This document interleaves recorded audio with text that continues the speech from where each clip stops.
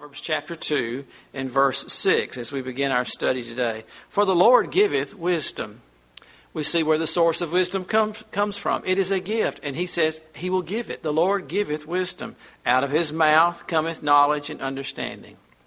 Now we know this is referring to His Word, the Word that you hold in your lap. In fact, the Scripture says, as we saw at the midweek study, that above God has exalted His Word or magnified His Word above His own name. And so we come in fear and trembling to the Word of God, knowing that what He has said is true, and He'll perform and bring to pass all that He's spoken. Verse 7, He layeth up sound wisdom for the righteous. He is a buckler, that is a shield to them that walk uprightly. He keepeth the paths of judgment and preserveth the way of His saints. Then shalt thou understand righteousness and judgment and equity, yea, every good path. When wisdom entereth into thine heart, and knowledge is pleasant to thy soul, discretion shall preserve thee, understanding shall keep thee, to deliver thee from the way of the evil man, from the man that speaketh froward or perverse things, who leave the paths of uprightness, to walk in the ways of darkness, and who rejoice to do evil, and delight in the perverseness, the forwardness of the wicked, whose ways are crooked, and they forward, again that word perverse, in their paths, to deliver thee from the strange woman, even from the stranger which flattereth with her words, which forsaketh the guide of her youth, and forgetteth the covenant of her God.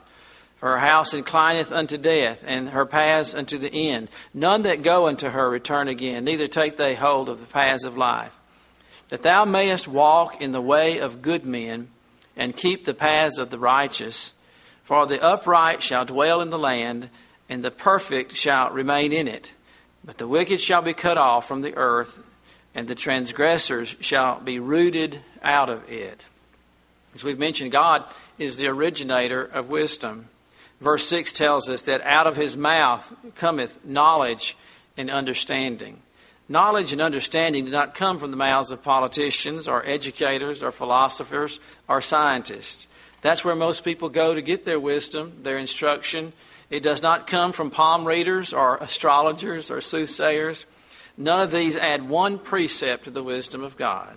People may make seemingly wise statements. They may have cunning words. They may show their great intelligence and tell us of things that we might not even know how to explain. I read things sometimes and have to read it and reread it and saying, what are they saying there? You hear some well-renowned person describe some theory and you just say, well, I don't understand what they're saying. They must know what they're talking about. They use such big words.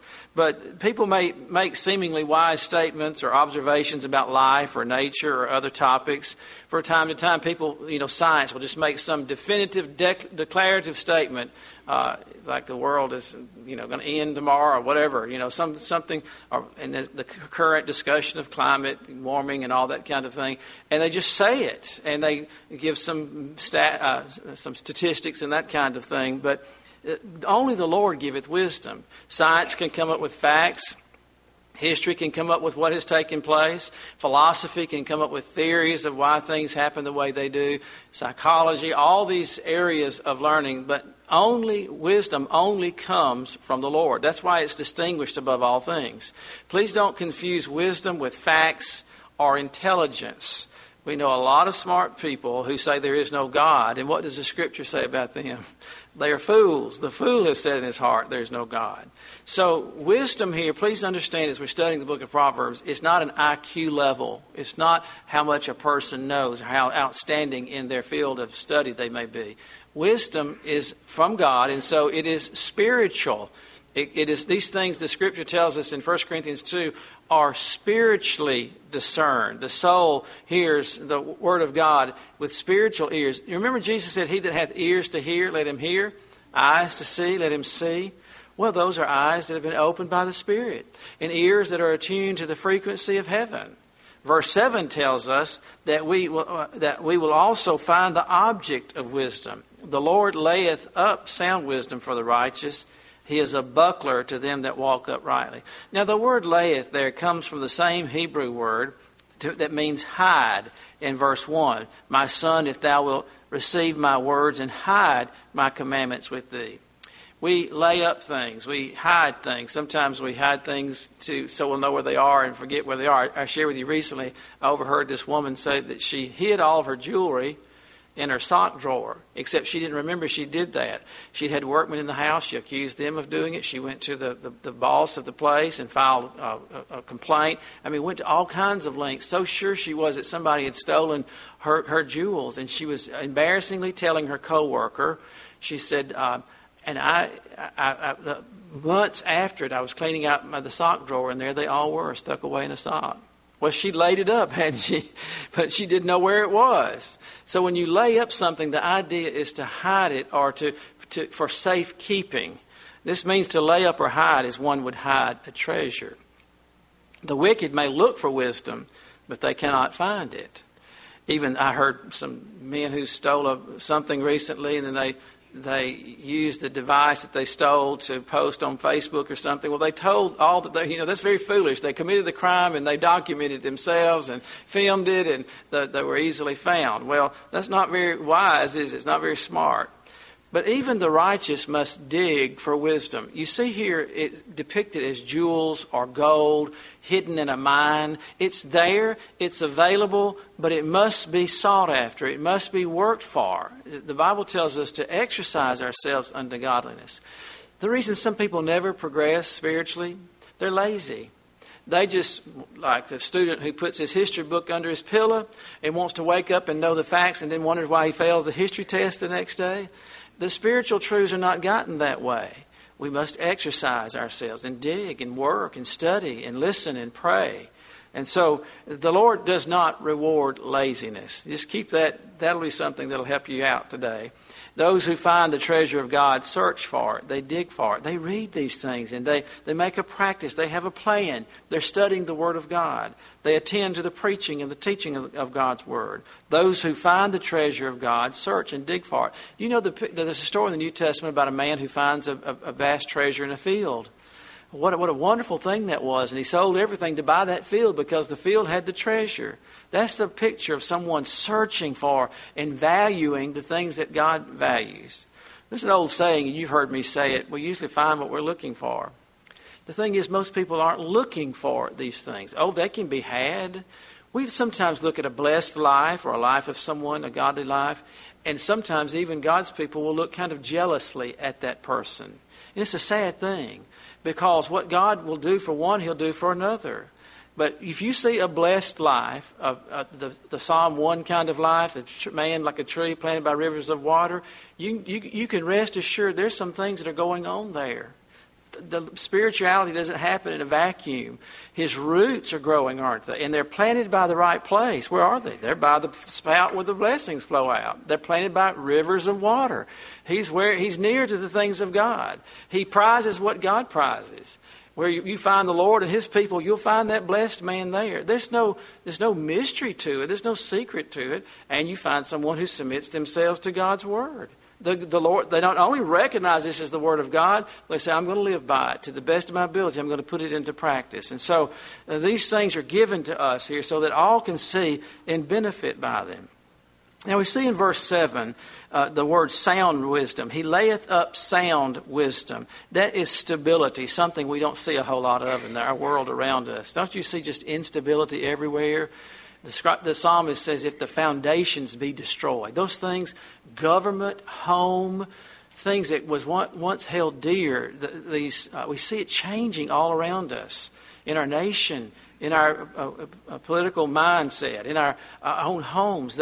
What is regarded as truth and the family and all those things are being called into question. But this is stability. And I think it's something that every child of God secretly yearns for. The stability that we find only in the Lord. And that's exactly what's missing in so many lives today. There's a fickleness here, there, on again, off again. Just like the Scripture talks about following every wind of doctrine. Just like a dandelion, when you blow it in the wind, it's just flying all over the place. Solomon is saying that only those who find God's wisdom have stability in their lives. One of the things that marks the unsaved is this instability. God wants to give us wisdom so that we can withstand the storms of life. It is not that the blessed man is not going to go through hard times or broken hearts or death of loved ones or storms that rack the very... Remember the scripture says that he that built his house upon a rock, the storm beat on it too, didn't it? The difference is the one's house wasn't built on sound wisdom. What happened to it? His life fell apart. The one whose house was built on a firm foundation went through the storm, may have lost some shingles, but he remained through that storm, and the Lord rebuilds him and holds him up. That's what the scripture is talking about here. In Matthew 7 is the picture of that. God's wisdom guides us back to make wise choices. So often we say, I don't know what to do. Well, what do we do in a situation like that? We always ask ourselves, what does the scripture say? That's the first thing. When we don't know what to do, we say, what saith the Lord? And then somebody will say, well, Brother Lamb, it doesn't have the kind of car I'm supposed to buy or the job I'm supposed to take. And then what do I do? Then you begin to seek deeper. Where God's Word speaks clearly about something, that's a no-brainer, isn't it? Abstain from the appearance of evil. That's a no-brainer. There's so many guidelines in the Scripture that, thou shalt not steal. Well, I don't have to wonder about if I need a car, whether I steal my neighbor's car or not. That's given, isn't it? Thou shalt not steal. And so, but what if we need some clarification there? Then the Lord gives us principles like we see in the Scriptures. Ways to help discern the will of God. Is it honest? Is it true? Is it right? Is this in keeping with God's Word? Is it against the clear direction of the people of God that we have laid for us in the Scriptures? So when we're studying the Scriptures, we look for principles to live by. God is speaking, and God's wisdom guides us to make wise choices. There's no reason why a child of God should make a foolish choice. And if he does, he learns from it, doesn't he? Okay, that didn't work. I'm not been there, done that. I'm not going to do that again. When Abraham went down to Egypt, he learned his lesson, didn't he? Should have. No, we're not going to Egypt because God said don't go to Egypt. And when we make a mistake or when we sin, we should learn from it and say, I don't have to repeat that mistake again. My late father-in-law who pastored this church, when he pastored way out in St. Clair County, he was visiting some of his members, and they lived way up on a hill in a house, a little humble house. And he was the woman was sick and was covering from illness, and he'd made several visits to the home. Back then, people weren't in the hospital; they were at home, and so he said he went up the hill and he fell in the hole. There was a hole there in the driveway, and he fell in. He had to park. It was you couldn't get there. You had to park way down here, and how the driveway was washed out, rutted out, and he had to walk up to the house, and he fell. And so about the next week, he came back to visit again. He said, lo and behold, I fell in the same hole. Hobbled up to the house. And then finally, he said the third time I came along there, he said, I took a stop and dove it up in that hole, and so that I would know it was there the next time. You may fall one time, you may fall two times, but after that, there's really no excuse, is it? You need to get a stop and dig it and nail it up and say, there's a hole here. And if I have to come this way again, I'm not going to step in there. He sprained his ankle. He said, and then he resprung it. I guess I don't know if that's the right terminology. And so I always think of that is we can all fall into a hole. There's a possibility there. If we're looking clearly, we shouldn't. But if we do, we shouldn't have to repeat that mistake over and over again. Well, there are all kinds of guidelines. Let me just give you one. And we learned these guidelines that we see in Proverbs. The Proverbs says, God gives us wisdom to make wise choices. And one that comes to mind, make no friends with an angry man. The Bible says that. Someone who's just destructively angry, their life is falling apart, they're lashing out at everybody. You see these people, they're fighting their own private war, aren't they? Everything and anything comes in their way is a fight. The Bible says steer clear of a person like that, because you know what? You're going to get hit. They're going to lash out at you, and you can't do anything with them until they calm down, until they won't help. And when they're out there lashing, fighting, hitting everything that comes its way, the Bible says make no friends with an angry man. And what friendship? Literally, they're an association. You wouldn't go into business with somebody like that, would you? You wouldn't purposely marry someone that way. You see, these are guidelines that are clearly illustrated there for us. Well, why? Why would you say, don't make a friendship with an angry man? Well, they're destructive, aren't they? They're tearing up stuff. They're destroying themselves, and they will destroy you. They will hurt you. And so that's just a wise principle to live by. And so we begin to look at personalities, whether a person is submitted to the Lord Do they live a quiet, peaceable, controlled life? Are the fruit of the Spirit obvious in their lives? The wise man will build their lives, the people will build their lives on the rock of God's Word. And the rock is Jesus Christ, isn't it? We look to Him as our guide, our leader, our guide in how He dealt with people. He spoke the truth in love. He went about His business. He was absolutely fixated to do the Lord's will. I must do the will of Him who sent me and finish His work. Nothing got in His way of that. Nothing would deter Him from doing His Father's will. And we could go on and on about the life of our Lord. The winds and storms come. They come to every household, every family, every individual. No one is exempt. Every one of us will bear burdens, have grieving hearts, will have situations that are beyond our control, disappointments, failures. We could go on and on. Being saved does not exempt us from that. If anything, they seem to intensify. Satan, because we have the world, the flesh, and the devil against us. An unsaved person doesn't have those enemies. Do you know that? Have you ever stopped to consider that? The Scripture tells only the believer that we have the world, the flesh. And the unsaved person is doing what the flesh wants, so that's not his enemy. The world is in the world, and of the world, so the world's not his enemy. The devil is his father. He's following along with a hook in his nose. He has none of those problems that you and I struggle with every day, this old flesh. My biggest enemy is Chris Lamb. I have to put him in his place every day, all day long. From the moment I wake up, where, I wake up and have set aside a time to spend with the Lord, guess what? The body says, no, not today. I don't want to do that. When I have the time of exercise, the old knees say, well, what are you doing? This is not what we want to do today. We're not doing this today. And I have to tell myself, yes, you will. You're going to accomplish these things. Well, the wise men build their lives on the one who says, I am the truth. That's the way to go, isn't it? He who is absolute truth. That's the one we want to follow. Remember what his disciple says? To whom shall we go? Only you have the words of truth. So we, to use the vernacular, we hang with Jesus, don't we? We stay with Him. We don't wander from Him. T.H. Huxley, the scientist, agnostic, and the close friend of Charles Darwin, based his life on human opinions. Could there be anything more fickle to live your life by than what people think? For a while, he lived in a small country town in England. One Sunday morning, he said to a friend, I suppose you're going to church. The man affirmed that he was. Suppose you stay home with me instead, said Huxley, and talk to me about your religion. No thanks, the friend replied. You're too clever for me, Huxley. I couldn't hope to refute your arguments. Huxley looked at him and said, suppose you simply told me what your religion has done for you. The other man agreed to stay home on those terms. Throughout the morning, he shared his faith in the risen Christ with the famous champion of unbelief. With the suspicion of a tear in his eye, Huxley finally said, I would give my right hand if I could believe that. Huxley went through life encased in the armor of his own worldly cleverness. The celebrated and famous agnostic built his house on the sand. His Christian friend, on the other hand, was protected by wisdom on high. Although not nearly so clever as the skeptical Huxley, the unknown humble believer was 10,000 times wiser. Why? He had built his house on the rock. And you can send all questions to Jesus Christ. I'm not saying we shouldn't have an answer for the hope that's within us and all those things. But in the end, Jesus Christ has said it. We trust in His Word. It is truth. And that's where we direct people. What did Jesus say in defense to everything Satan brought against Him? It is written.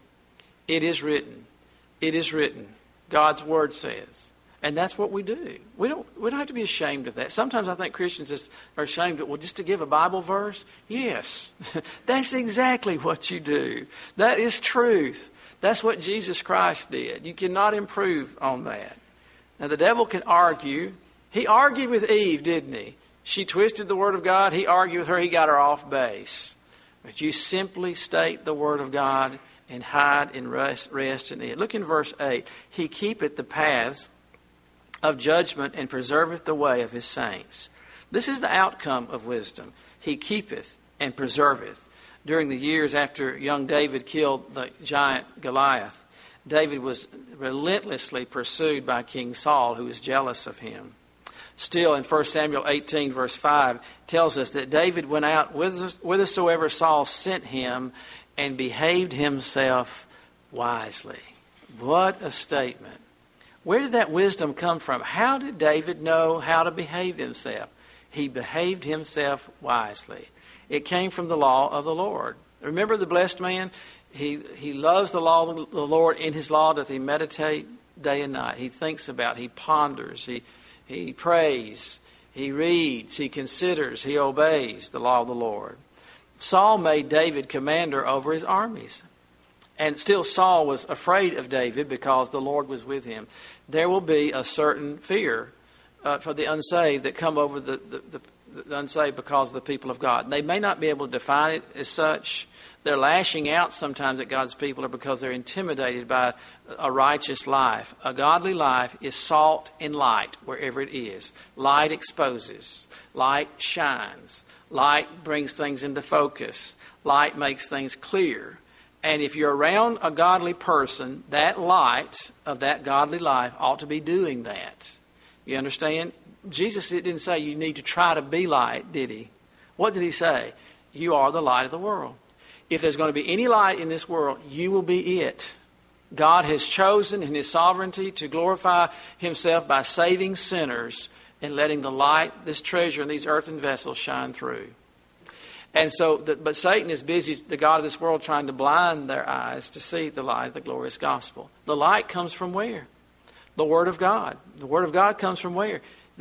Remember that Paul says that you are living epistles. The unsaved will not read God's Word, but they're reading your lives. They're reading our lives, our decisions, the way our lives are being lived, and that's the light. Then the Lord says you should not only be light, but you are salt. Not that you should try to be. What preserves the decaying of this society? If you remove the church today, took every saved person out of Birmingham, Alabama, every last saved person, can you imagine what darkness would be here? And the decaying process would automatically set in. And in fact, when the church is removed from here and the Antichrist comes to the forefront, can you imagine the horribleness? You think it's bad now? Not one saved person here. The effect of the light of the gospel shining forth from churches and institutions and believers and families. Oh my goodness, can you imagine what it will be like? Well, wisdom guides our steps. It guides our actions. Wisdom gives light in our darkness. Look in verse 9, just what we're talking about. Thou shalt understand righteousness and judgment and equity, yea, every good path. You need light to know how to walk, don't you?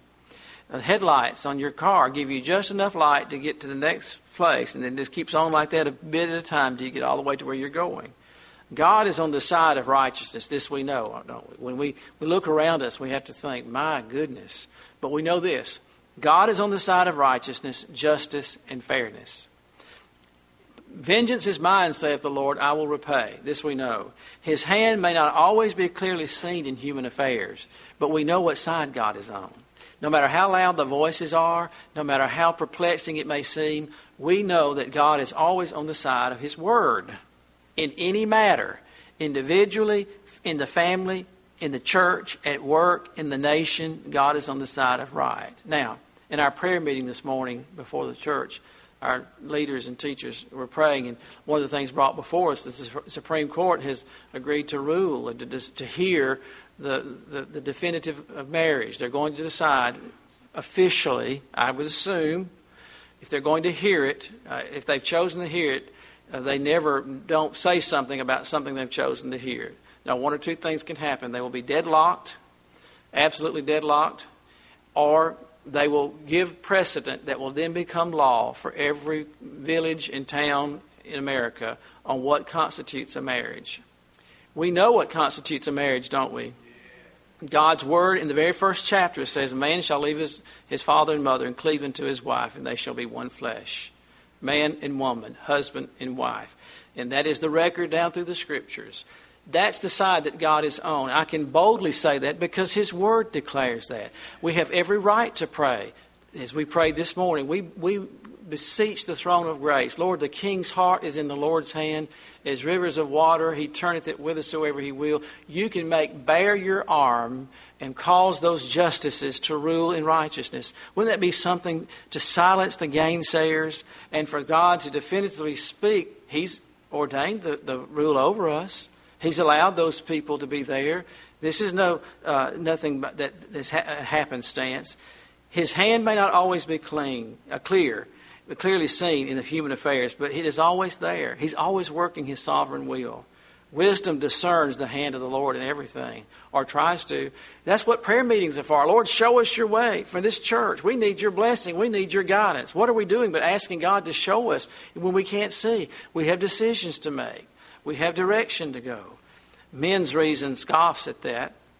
But God does not always stop the rebellious immediately. We know that. Sometimes he allows, it seems, for the wicked to prevail, and for part of his judgment is to let people have their way. If a nation decides it wants to have its way, even Israel, did he not leave them to themselves?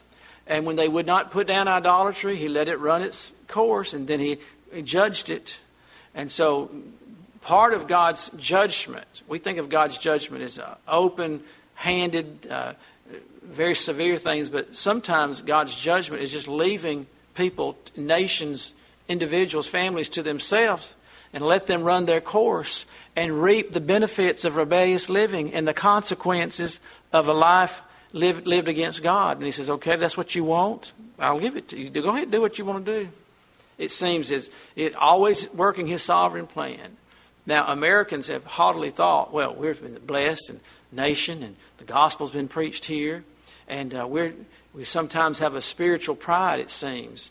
It seems as if God's lifted his hands and allowing the enemy to triumph.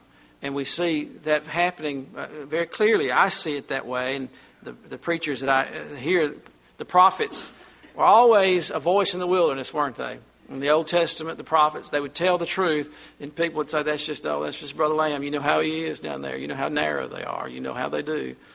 We've heard that since our forefathers. And we live in a new day, and this is a new time. There's nothing new about sin. It's as old as the Garden of Eden. But God does not always stop the rebellious, but he ultimately will. Vengeance is mine, saith the Lord, I will repay. There will come a day when God will set the record straight. The righteous who seek wisdom understand God's righteousness, his judgment, and his justice. Atheists and agnostics can't see it because they won't. If you've chosen not to believe something, then you've just voted it out. In your world, but if I decide I don't like the sun, it gets on my nerves, it's cruel and unjust, and I'm just going to decide there's no sun, it doesn't do this one thing to the sun, does it? The sun will come up, is in the sky, and is going to do just like the sun does, regardless of my little pitiful, puny hand saying, it's not fair, or I don't like you, I don't want you to be there, I don't believe in you. That's the way people do with God. I don't believe in him. I don't accept that kind of God. There he is. Hasn't gone anywhere. His word still stands, removed unhindered, unchanged by all the scoffers, and will even throughout eternity. God's word will stand. It is definitive. Shouldn't we consider it? Shouldn't we bow before it? Shouldn't we take it in as part of our lives and let it rule our lives? Verse 10, when wisdom entereth into thine heart. Think about this process of wisdom entering into not just your head, but your heart.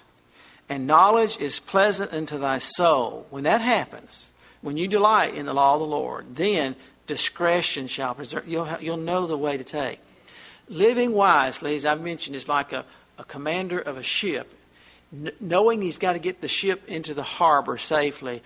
But he knows there's unseen risk and reefs that would destroy so he's going by the chart that he knows is there. And he skillfully, and even at night or even in the storm, guides that ship with all of its precious cargo safely home. That's what living wisely means, living skillfully, having the wisdom of the Lord. Oh, we need that, don't we? We need it day by day. Those who have God's wisdom have had their eyes open. My daddy used to raise bird dogs. And we raised Irish setters, and we raised Cocker Spaniels, but basically we were just dog people. There was always a dog pen and hunting dogs. And I loved it as a boy to be around puppies all the time. And we'd have one litter. The mama dog would just have a litter after litter. And I watched them until their eyes opened. You know, can you imagine that? You remember that time right before their eyes, when finally their eyes opened? And I always think of that when I think of this phrase, that those who have God's wisdom have their eyes open. Boy, the world changes when those little puppies begin to see where they can go and run and scamper about.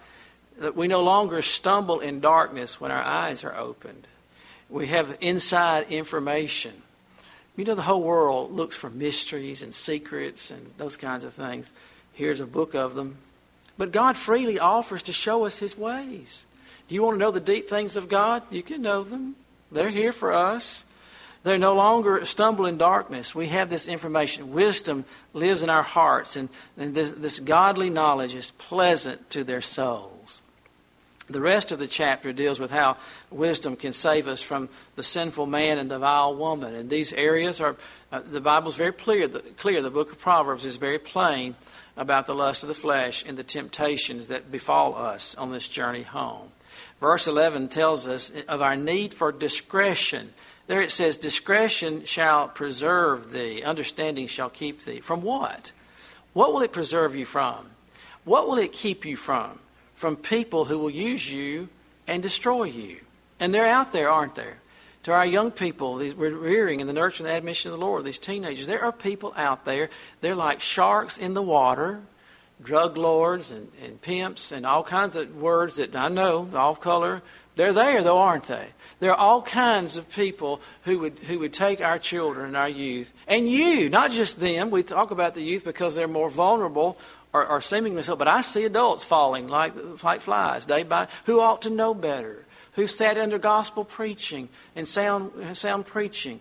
And so discretion means counting the cost, weighing out all the possibilities, looking before you leap. Now, the world lives by this mantra, live and learn. That's what they say. Oh, live and learn. But do you know what God's wisdom is? Learn and then live. You see, we don't have to make those mistakes. We rejoice in the grace and the mercy of God. And I want you to know God's mercy is so deep and His grace is so amazing. He can save from the guttermost to the uttermost. There's not a person under the sound of my voice that God's grace cannot save you and change you and deliver you. He breaks the power of canceled sin, and He sets the prisoner free. His blood can make the vilest clean. His blood availed for me. Don't let Satan tell you you've gone too far, done too much. Today is the day of salvation. You may have squandered an entire lifetime away and lived according to the flesh, but I want to tell you right now, you come to Jesus Christ in repentance and faith, He will save you. He will save you now. The old song says, come every soul by sin oppressed. There's mercy with the Lord, and He will surely give you rest by trusting in His Word. But with that being said, it is a much greater trophy of God's grace not to have been saved out of all of that and turned a deaf ear to it till you've got one foot in the grave, but to have been preserved from all of that all life long. A Daniel, a Joseph, who said, how shall I sin against this, do this great thing and sin against my God? And so we teach these things so that we don't have to go to the way of the ungodly or stand in the seat of the scornful, as the Scripture tells us. Well, discretion is counting the cost, and wisdom is teaching our young people and all of us how to make wise decisions based upon God's Word. The world says, live and learn, as if you just keep on doing that. That's foolishness, isn't it? I want to find out ahead of time what road not to take, and where is the dangers, and what not to buy, and where not to go, and live wisely and prudently, as we've said. We think about wisdom or prudence or discretion. The Bible says to walk circumspectly. That's prudent or wisely. And again, the illustration comes of a cat walking on a fence, a picket fence, with a bulldog on one side and a Doberman on the other side. How's that cat walking? Very, very carefully. Can you see the cat he's putting his one foot in front of the other and is keeping his distance? Although he's found himself in a predicament, he's not going to come any closer to those enemies than they're already there. They're at bay. Well, that's the picture here of us walking through this dangerous world. There are landmines of sin on every footstep. Do you know there's a snare set for your trap, set for your foot today? Satan has a snare there. Your flesh will fall into it and desire it even. And the world is against you. We have these enemies, but we have God's Word to lead us. We've got the GPS of God's Word. We have His Spirit. We have His Word, the map to lead us home. His progress, the cat's progress, may be slow, but it's sure, isn't it? And he does everything he can to make wise choices. Discretion doesn't mean that no one ever speaks up or is paralyzed by fear. It means making decisions with care, prudence. He that believeth shall not make haste. With our eyes open, considering all the options. Well, asking the right questions. What will happen one day if I go this route? Where will it be? Where will I wind up 10 years from now if I stay on this road that I'm on? Some people never consider those kind of things. They just keep on, keeping on like they're going. They never realize they're going to wind up somewhere. We're not just staying in one place. We're moving, drifting. Like, have you ever been in the tide and you started out right here and you looked up, you were way on down the beach. Didn't realize that's what happened. And people just drift along. If we have discretion, we weigh what we're doing and where we're going. Wisdom gives discretion. Discretion gives direction. We live in a dangerous world, a very dangerous place. It's our enemy, filled with lies and scams and wicked people who want to use you and to do away with you, to take advantage of you. Some would like to cause you to fall and to give great damage to the cause of Christ. We need wisdom. If you ever want to know what to pray for your pastor, would you pray that God would give me wisdom and discernment and His direction, His power of the Holy Spirit? You do that for me as much as I like pound cake and whatever else you could bring me. You pray for wisdom and I'll be okay, all right? We see in verses 12 through 15 the wicked man's way. Discretion keeps us from the wicked man's words. Verse 12, from the man that speaks perverse things. They do, don't they? Things that are not true, things that are off color, things that are opposite to the teaching of God's Word. That word is perverse, and it occurs many times in the book of Proverbs. You'll see that word froward over and over again. You just write that there. It's perverse, and every time you see it, that's what it means. The opposite of cleanness and holiness, and the opposite of truth, and the opposite of what God would say. Discretion will not only keep us from the wicked man's words, but it'll keep us from the wicked man's walk, the way he's headed. Now consider, everybody you see is walking somewhere, aren't they? They're headed in a direction. Stop and ask yourself the question, where is that person's soul headed? Is their direction of their life headed toward God and holiness and the things of God and righteous and good things? Or is it questionable? Is it unclear about where that person's headed? If it's not clear, it's the wrong direction. I'll tell you that. Verse 13 tells us that wicked people leave the paths of uprightness. Now, this should not alarm us. It does. It breaks our hearts. But the Bible says that in the latter days there will be great apostasy, a great leaving of the paths of righteousness. One of the things I pray for our children, I prayed it for my own. I pray it for my grandchildren. They hear it every time they're in my house. They hear me pray over them. If they go to sleep in our house and I pray over them, they hear this in their ears. Lord, I pray that you'd save these, when I call their name at an early age, and may they serve you all the days of their life and never depart from the ways of righteousness. Now, we can detour, can't we? We can get off. There's nothing scarier than being headed in a direction you think you're heading the right way, but somehow or another you get off path and you get lost. And people leave the path, leave the paths of righteousness to walk in the ways of darkness, times of apostasy. Ahithophel was Bathsheba's grandfather. You remember Bathsheba, don't you? David and Bathsheba, who she was taken advantage of and by King David. Her grandfather was Ahithophel. Now, if you're reading the record of the Old Testament, you may overlook that. But after David sinned with her, Ahithophel decided that day, when he got news of it, he decided deep in his heart that if it was the last thing he did, he would get revenge for David. Now, David's sin was grievous, should not have happened. But Ahithophel let that situation absolutely turn him to bitterness. He saw the rebelliousness in David's son, and sin always waits to take advantage of the situation. David came to a weak place in his life. Absalom had seized the kingdom and would have gotten it if he could have. God allowed it for a little while in ways known only to him, but he cunningly worked counsel. He went to Absalom and said, "Let me tell you how you can win over your daddy." You see, he'd waited all these years to get even with David, to destroy David's kingdom. Ahithophel should have left vengeance in God's hands. You know, God can take care of his children. He dealt with David, didn't he? And David never forgot all the sin that he committed, and God will deal with his children. But instead, he left the paths of righteousness, Ahithophel did, to walk in the ways of darkness. And do you know how Ahithophel ended up? You need to know the whole story. The Bible always tells you everything you need to know. He ended up committing suicide, by the way. Do you see where that led him? Do you see where that path led him? Verse 14 tells us the wicked rejoice to do evil and delight in perverseness.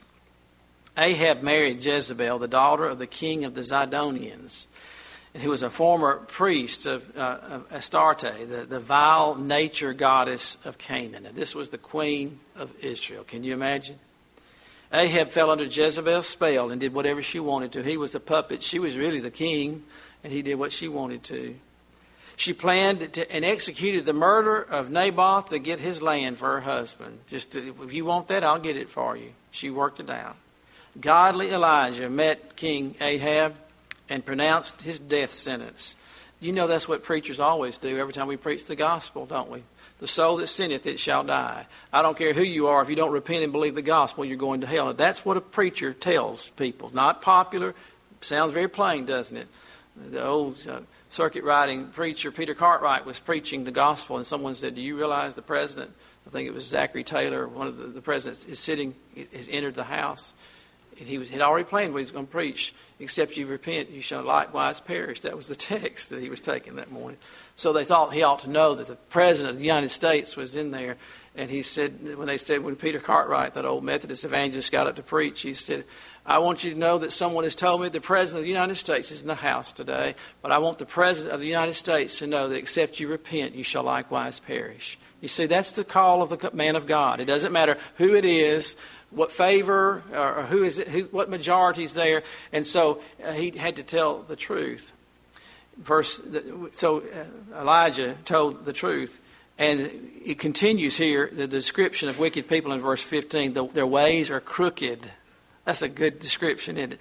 And forward or perverse. When you want to know how crooked something is, you put something straight beside it, don't you? You put a straight edge beside it to see how far off it is. A level, a straight edge, a plumb line. You put something straight beside something crooked to see how crooked it is. When you put Elijah beside Ahab, let's think about those two examples there. You see what a crooked man Ahab was.